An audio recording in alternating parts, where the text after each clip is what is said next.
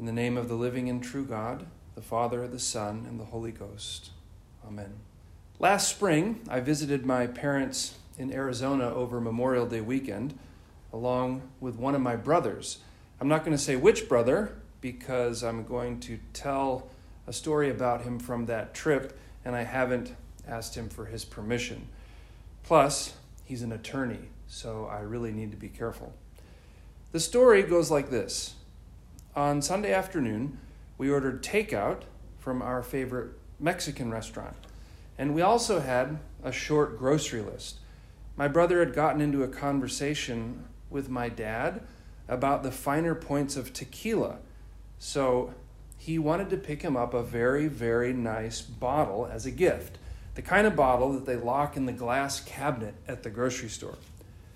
The only other item on the list was a can of dog food for a next-door neighbor.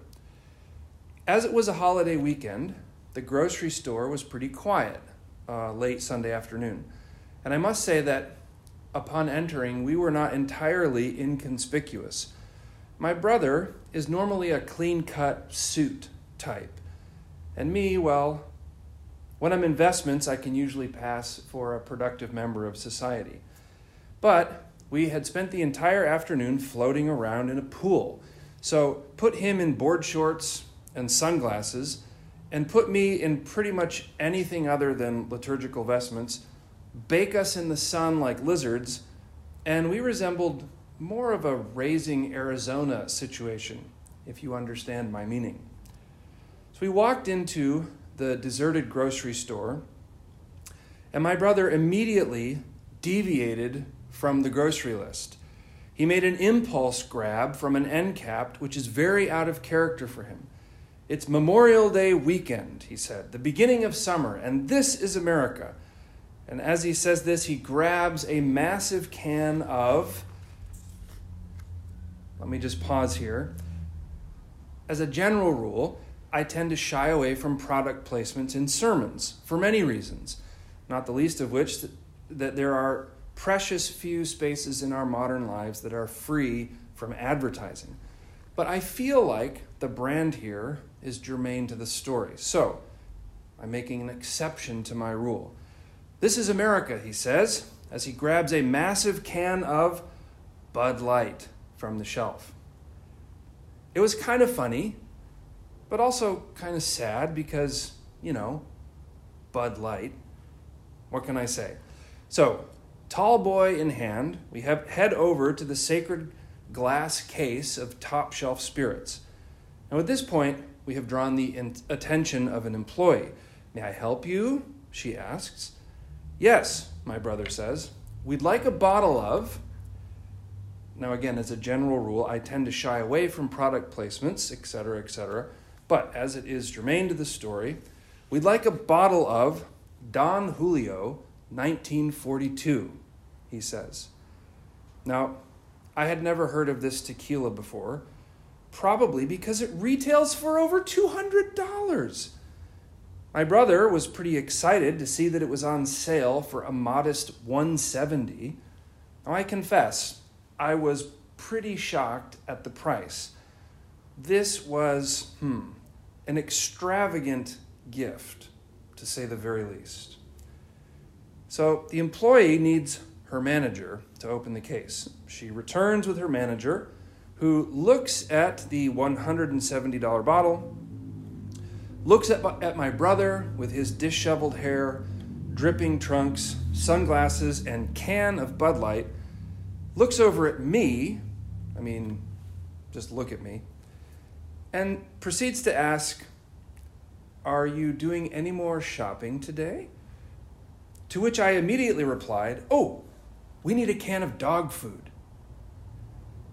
"The dog food is in aisle 7, she replied, and then very politely suggested, "How about I keep this tequila up at the front counter, and you guys can pick it up after you check out."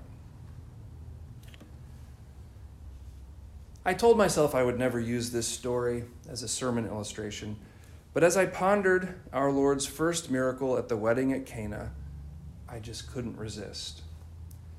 There are many important lessons to be learned from this gospel, not the least of which is the revelation of our Lord's divinity, the only one who could transform water into wine is very God of very God.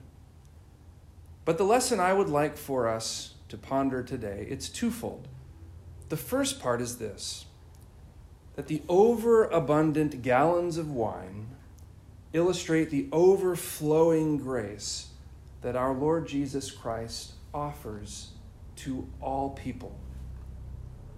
At the wedding in Cana, they don't start out by serving the guests Bud Light, and Jesus doesn't transform water into Don Julio 1942.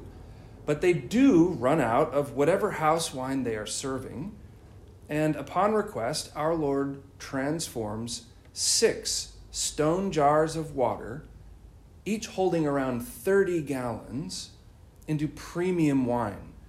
St. John Chrysostom says he didn't make just any wine, but the best wine.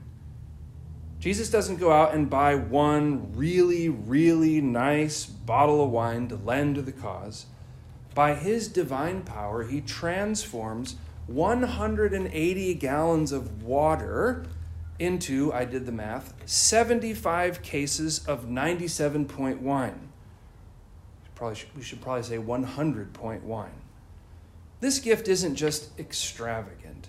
It is completely and totally outrageous. It's ridiculous. It's so far over the top that it's beyond anything that could even remotely be considered as reasonable. My grandfather was in the army, and my mom tells the story of the parties that her parents would hold at the house. When the beer ran out, it was time for everyone to go home. That was it. Party's over.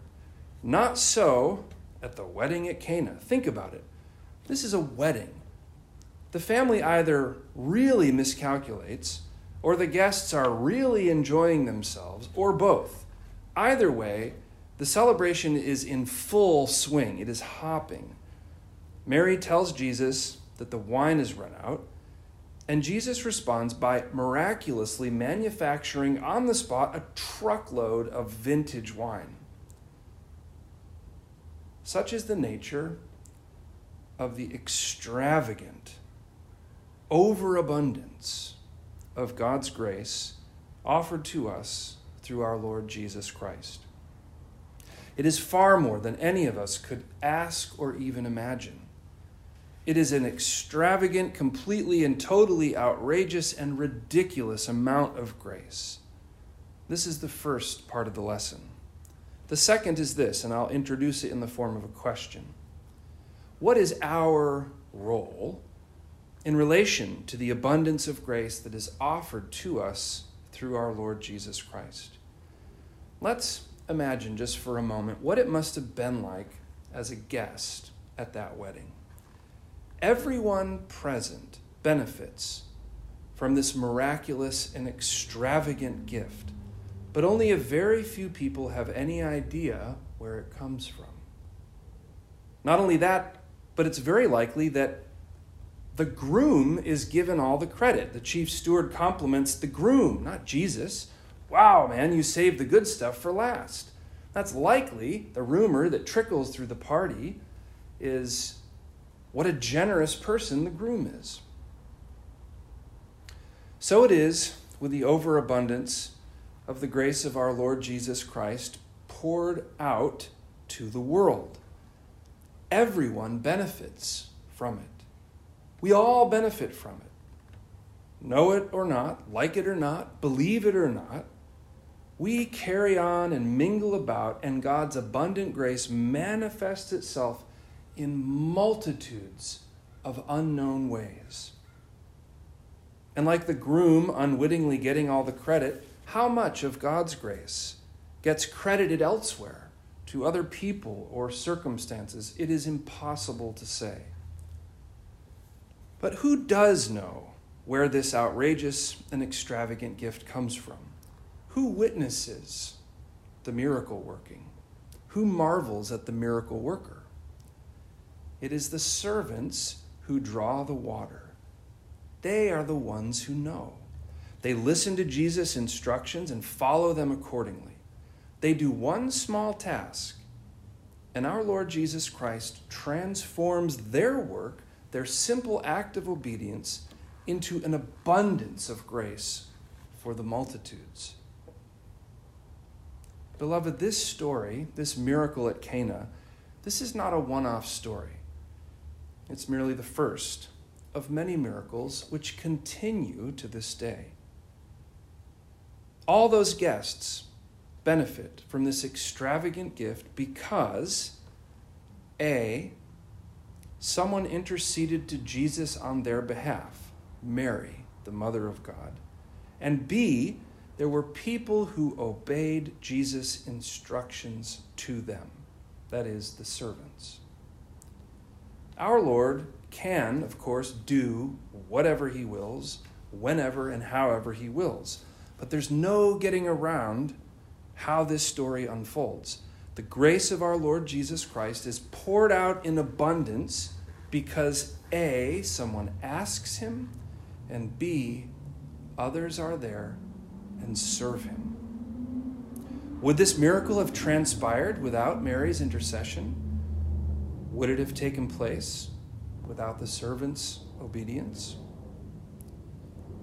With these questions ringing in our minds, our role, our responsibility, our contribution to God's plan of salvation ought to carry a significant amount of weight.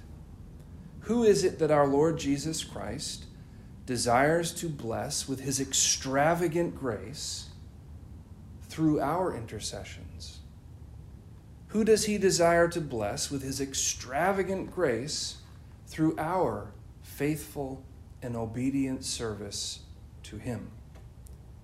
We have received freely God's grace in Christ through the prayers and faithful service of other Christians. May God give us grace to faithfully take our part and fulfill our role, not merely for our salvation, but for that of the world. In the name of the living and true God, the Father, the Son, and the Holy Ghost.